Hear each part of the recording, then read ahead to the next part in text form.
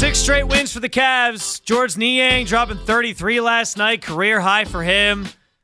You got everybody just seems to be playing great basketball right now. Everyone's eating it up. A lot of 3 balls. And there's rumors that they can make some trades at the deadline to get even better. But are you buying into the idea that they are now contenders again? And whatever your definition, I guess, of contender is, because it could be a championship contender, it could just be playoff contender. I think the latter is certainly still true. And the fact that they've stayed afloat certainly speaks to the team's resilience. We like throwing that word around a lot in Cleveland right now, especially after the Brown season that they had. But they're sticking with it. They're 4th in the East and climbing, and reinforcements are on the horizon. To break it all down, talk about how those reinforcements could get reinserted and fit back into the starting lineup, we welcome on in from Bleacher Report, NBA writer Greg Swartz, our friend of the show. Greg, how's it going tonight, my man? Thanks for joining me.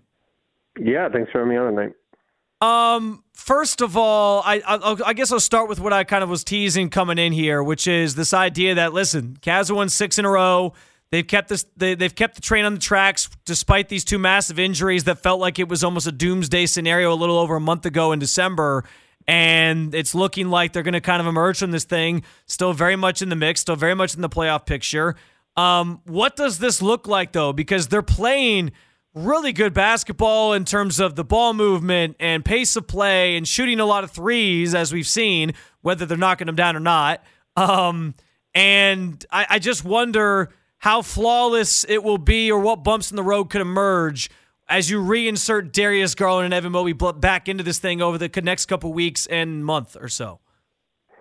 Yeah, I think with Darius, he's an easy fit back in the system. The big difference for the Cavs over the last 14 games or so, for me, has been the amount of 3-pointers taken and made. If you look at the Cavs before kind of like that middle of December where we lost Darius and we lost Evan. Evan had missed a couple games before that and then was officially ruled out. During that time, the Cavs were 25th in the NBA at 11.4 3-pointers made per game, shooting about 34.5%. That's about where the Charlotte Hornets ranked. About the Toronto Raptors before they made their trades. You're looking at the bottom of the NBA. Since that time, the Cavs rank 2nd in the NBA in made threes, only behind the Boston Celtics, which are obviously the best team in the NBA. So to me, that's the biggest difference. So if you're talking about what adjustments are they going to make, well, you put Darius back in. Darius is obviously an excellent 3-point shooter. He creates threes for others. He's a great catch-and-shoot guy. He's a great shooter spotting up. No problems there. The issue is Evan. And when you put Evan on the floor, we know the positives that come with Evan, but we also know the negatives. And you're removing a shooter off the court. If you're taking Dean Wade off, if you're taking Isaac Okoro off, you're taking a guy who will at least give you spacing. And right now, Evan doesn't give that for you, and he's never provided that for you. So they're going to have to adjust how they play, and the number of 3-pointers that they take is inevitably going to have to come down, or else Evan's going to have to start shooting them. And so far, here we are, year 3, we have no evidence that that's going to happen. Yeah. So how sustainable, with all that in mind, how sustainable is it that they continue to play this way and do it effectively? Because I know it was asked last night of JB Bickerstaff, what does this thing look like when those guys get back? Can you keep playing this way? And he obviously is going to sit there and say what he said, which was, yeah, we think we can. We know what this thing looks like now. But what is it really going to look like once you start thinking through how Mobley fits into this thing when you do take a shooter off the floor? Yeah, and Mobley, it's not like Mobley is a guy who plays 15 minutes off the bench. I mean, this is a starter that's going to give you over 30 minutes a game, so that makes a huge difference. The other thing is, after those guys went down, we started using Sam Merrill more. And is Sam Merrill still going to be in the rotation? Because here's a guy that makes darn near 50% of his 3-pointers, is an excellent floor spacer where you don't have to ask him to shoot. I mean, you get him the ball, he's jacking that thing up on a per-minute basis more than just about anybody in the league. He's not afraid to let it fly, whether it goes in or not. He's like Swaggy P almost. That's fine. Yes, he's the modern day Nick Young. So I think he needs to stay in the rotation, but it's going to be tough. It's going to be tough because obviously Darius plays 30 minutes a night, and Evan has to play 30 minutes a night. somebody's going to get squeezed. Somebody's going to be either eliminated completely or their minutes are going to be cut. And you're looking at Isaac Okoro, you're looking at Sam Merrill, you're looking at some of these guys, Dean Wade, and all these guys are shooters. All these guys space the floor. Okoro obviously to a lesser extent, but somebody's going to get squeezed out. And I just don't think it's sustainable to shoot as many threes as they are now once you put Evan back on the court. Greg Swartz, Bleacher Report, joining us on the North Olmsted Chrysler Jeep Dodge Ram hotline. So is that going to be the right move then for this team? Like, is the style they're playing with now what they should maybe try to stick with more of? I don't know what that means. Like, does that mean Evan Mobley plays less minutes? And on some level, I'm sure when he comes back, you're going to ease him back in anyway. He'll probably be on a minutes restriction. But is going back to Evan Mobley full speed ahead and running the offense through him and some of the things they tried early in the season really the way that they should kind of try to win down the stretch of the season here into the spring? Or should they try to do it differently like they're doing right now? Well, offensively, you can't play the same way you were playing before. And a lot of what they're going to do, too, is Tristan Thompson, who's got more run lately as a backup to Jarrett Allen. Well, Evan Mobley's going to be the backup 5 now. So Tristan Thompson is either going to be, 5 to 10 minutes a game or you're not going to see him because he's going to play a lot of backup 5 because they're going to want to keep 4 shooters on the floor, whether it's Jarrett at the center, Evan Mobley at the center, but you're going to want to keep those 4 shooters out there. Because if you just look at, the starting lineup numbers and the starting lineup that they've been using now with Donovan Mitchell, Max Strus, Isaac Okoro, Dean Wade, Jarrett Allen, that lineup, that 5-man lineup has almost played as many minutes as their regular starting lineup now. Wow. 304 possessions to 294. So there's only 10 possession difference overall.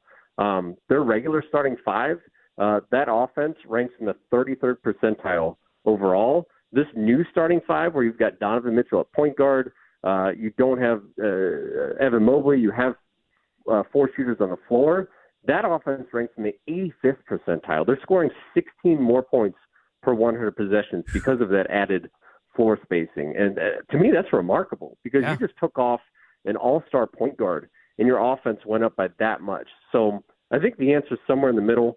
Obviously, you've got to play your best guys. You got to play Evan big minutes, and he's going to help your defense. You got to play Darius big minutes. But at some point, you can't go back to where you were before because that offense just wasn't good enough. Yeah, JB Bickerstaff's going to have his work cut out for him. Speaking of JB Bickerstaff, I don't know if it's owe him an apology, but is there, on some level, how much credit does he deserve for keeping the train on the tracks here and keeping this thing together? Because listen, like, you lose 2 of your star players the way this team did, and they already were off to a rough start. Things could have really folded in there, and they've been able to kind of keep it together here. So how much credit do you think he deserves for just kind of keeping this locker room together and finding ways to win, even if it's against inferior opponents like we've seen, I guess, of late with teams like the Wizards and the Bulls and all that? Yeah, I get that, but you haven't played the strongest opponents, and you just played the Bucks without Giannis. But these are still NBA teams. Like, they're not just going to roll over and die for you. They're not the Detroit Pistons. Like, these are still teams with a pulse. So you have to at least show a little bit of effort. And it would have been very easy, especially when you get that 1-2 punch, on the same day, finding out that Evan was going to miss a couple months and Darius was going to miss a couple months. Yeah, it would have been really easy to lose that and think, Donovan's going to have to score 40 a game for us to win. I'm not just going to give credit to Bickerstaff. I'm going to give credit to Kobe Altman because this was a team that needed a lot of depth, and that's what he addressed this offseason. If you look at last night, that was still a good Bucks team. They just got Jay Crowder back. They still have Damian Lillard. They still have Chris Middleton. They have Brook Lopez. They had a lot of good guys still. And you have George Niang go off for over 30 points coming off the bench. You have Max Strus that even if he's not knocking down shots, he's a distraction. He moves the ball. He's somebody you have to guard. Jarrett Allen, I feel like, credit to him, but credit to JB for, kind of putting him more in a playmaker role where he's been outstanding as a passer. And that's not something we've seen from him a lot throughout his career. So let's give credit to JB, but let's give credit to Kobe, because if this team wasn't as deep as it was, this season could have been lost by now. At Greg Swartz, BR on X is where you can find him. He's Greg Swartz of Bleacher Report. You talk about depth and Kobe Altman's ability to address that in the offseason and really build this roster out this year. Is there a chance to do more of that at the deadline? We saw some names pop up this week. DeAndre Hunter, which seems like a bit of an albatross of a contract to take on, but also Royce O'Neal from Brooklyn, who they've been linked to a couple times and obviously has a relationship with Donovan Mitchell. How likely is it, you think, that the Cavaliers pull off some sort of trade to maybe add more shooting or at least add some more depth on this roster? Yeah, I mean, you're just really limited with what you can trade. Right. And then it's like, salary-wise, who do you give up? Because if you bring in, I have no interest in DeAndre Hunter. He's making over $20 million a year. He's on a 4-year contract. He's just never been a great NBA player. He's been okay. He's just never been great, and I think he's overpaid. If you want to go get a guy like that, who are you giving up? Because you got to give up a guy, like a Karis LeVert, who you have to match contract numbers with. And I just don't know that makes you better if you do that. Royce O'Neal's a little bit more attainable. He makes about $9.5 million. He's on an expiring contract. He's coming off the bench for the Nets. The Nets are in this weird position where they're trying to win, but if they lose, that's not good either because their first-round pick is owed to the Houston Rockets. So if they're bad, they can't even take advantage of it. So I don't know why they would sell necessarily. I think they would want to do a winning piece for a winning piece. And I don't know what a framework looks like for them either. So I don't think it's going to be a real active deadline for Cleveland just because you don't have a lot to send out. You've got some second-round picks. Isaac Okoro would probably interest a rebuilding team that needed a defensive-minded wing. But, again, I like Isaac, and he did a great job on Damian Lillard last night. So do you really want to give him up? If I'm the Cavs, I'm not doing anything that's kind of really shaking up this locker room, and I don't have a lot of options to do that either. So I would widely expect this Cavs roster to stay the same now as it is in a couple weeks for the trade deadline, just because of they're limited on they can trade. Greg Swartz, Bleacher Report, joining us on the North Olmsted Chrysler Jeep Dodge Ram hotline. A few more minutes here. Speaking of trades, did you feel the Pascal Siakam trade was a good one for Indiana, giving up the 3 first-rounders plus to acquire his services? That was more than I expected, especially with Toronto. When they traded OG Anunoby, they didn't even get a first-round pick back, and they kind of signaled that they were interested in players other than picks, and they're not interested in completely tearing this down. So the fact that they went for a pick-heavy package from Indiana, I think, was interesting. And then Masai Ujiri came out today and said that they definitely are planning on making more trades. So I keep an eye on Toronto and see what they do to see if maybe they flip those picks and try to bring in a different star that maybe fits that core better. Indiana, I thought it was kind of funny because you look at, you think of like the Lakers, the Knicks as these teams that they're always linked to the superstars. They're the ones that, all these superstars are pushing for trades for. Who's made some of the biggest trades in the NBA over the last year? It's been these Midwest teams. It's been the Milwaukee Bucks with Damian Lillard. It's been the Cavs with Donovan Mitchell. It's been the Indiana Pacers with Pascal Siakam. Even the Minnesota Timberwolves with Rudy Gobert. Yeah. It's kind of been cool to see. We'll see if ultimately those trades work out or not. But the fact that these Midwest kind of small market teams are the teams that are getting these all-stars and these superstars, I think it's neat. I think it's good for the league. So I was happy to see it. Shams Charania dropped the line the other day about how Golden State is basically open for business aside from Steph Curry. They'll trade anybody but him. What do you think the Warriors are going to look like after the deadline? Is this kind of the end of their dynasty with that big trio of players that we've all come to know? Yeah, the Warriors are in rough shape, and I don't think anybody in Cleveland is going to shed a tear for them. They're in 12th place. The only teams they're beating in the West right now are the Spurs, the Trailblazers, and the Grizzlies. Like, that's it. Those are the only teams in the West that they're ahead of in the standings. Even if you look at Steph Curry's on-off numbers, he's not been the player he's been before, and it's understandable. He's 35. You and I are probably about that age, and we're not the people we used to be either. So no disrespect to Steph. My knees remind me of that all the time, Greg. Don't believe me. So our better days are behind us too. That's okay. I don't see the Warriors trading Draymond Green. I don't see them trading Klay Thompson.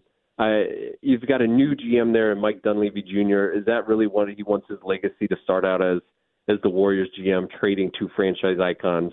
Now, if they trade Andrew Wiggins, I won't be surprised. But all these reports come out saying like, well, they really like Jonathan Kuminga, they really like Moses Moody, and they really like Brandon Podziemski, and well, all their good young players, they don't want to trade them either.